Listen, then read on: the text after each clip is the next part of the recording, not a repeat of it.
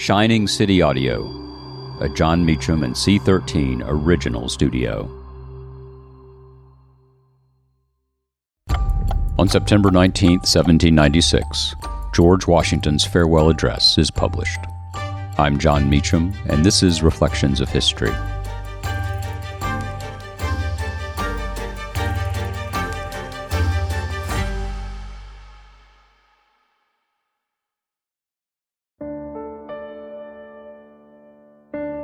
He had nearly retired 4 years earlier, after a single term. Stoic in affect, George Washington was, naturally, a human being, and he was harassed by the demands of the presidency and by the attendant constant criticism. In 1792, then, James Madison, the leader of the House of Representatives and a key figure in Washington's orbit, had, at the president's request, drafted a farewell address. But Washington had been persuaded to serve a second term, giving the toddler republic 4 additional years to steady itself. Now, in 1796, it was time to go. As my friend, the historian and commentator John Avlon observed in his wonderful book about the farewell address, quote, "Once celebrated as civic scripture, more widely reprinted than the Declaration of Independence, George Washington's farewell address is now almost forgotten. Our first founding father intended it to be his last political will and testament, the sum of his hard-won wisdom from a half-century of public service in war and peace." So wrote John Avlon. And here are excerpts from the farewell address itself, first published in Philadelphia on this date in 1796.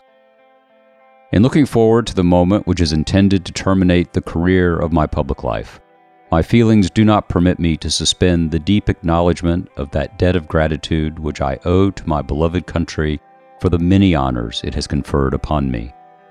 In contemplating the causes which may disturb our union, it occurs as matter of serious concern that any ground should have been furnished for characterizing parties by geographical discriminations, northern and southern, Atlantic and western, whence designing men may endeavor to excite a belief that there is a real difference of local interests and views. I have already intimated to you the danger of parties in the state, with particular reference to the founding of them on geographical discriminations.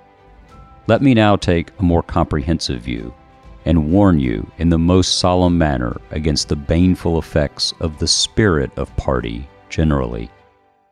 This spirit, unfortunately, is inseparable from our nature, having its root in the strongest passions of the human mind.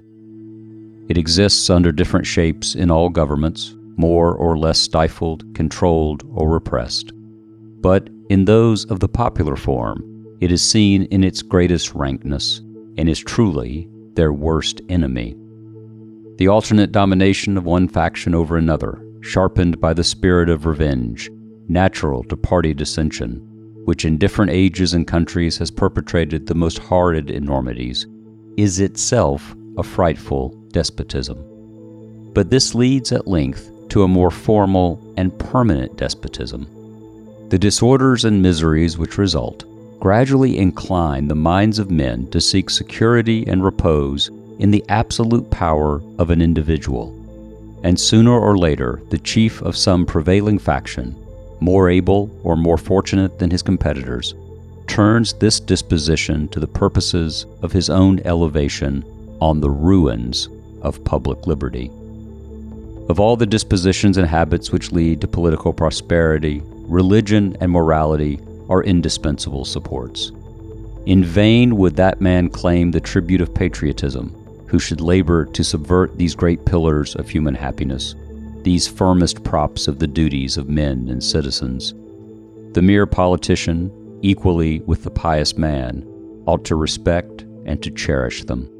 A volume could not trace all their connections with private and public felicity.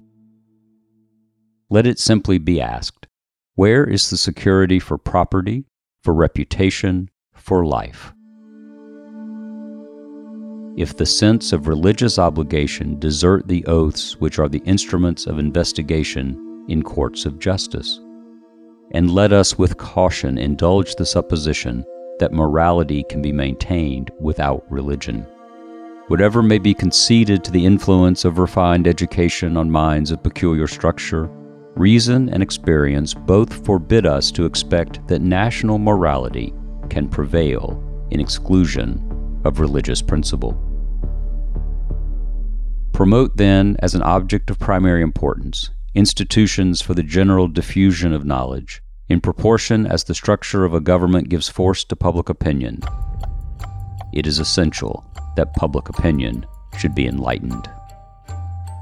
So wrote George Washington, words of warning that should guide us still.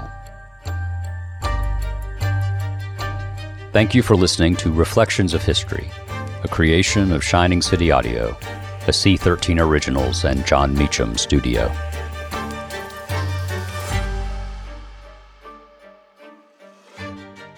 Reflections of History is executive produced by me, John Meacham, and Chris Corcoran, Chief Content Officer and founding partner of Cadence 13.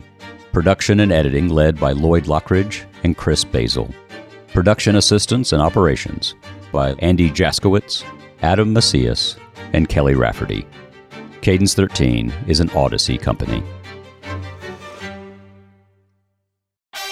I'm Lauren Sherman, the writer behind Puck's Fashion and Beauty Memo line sheet, and I'd like to welcome you to my new show, Fashion People.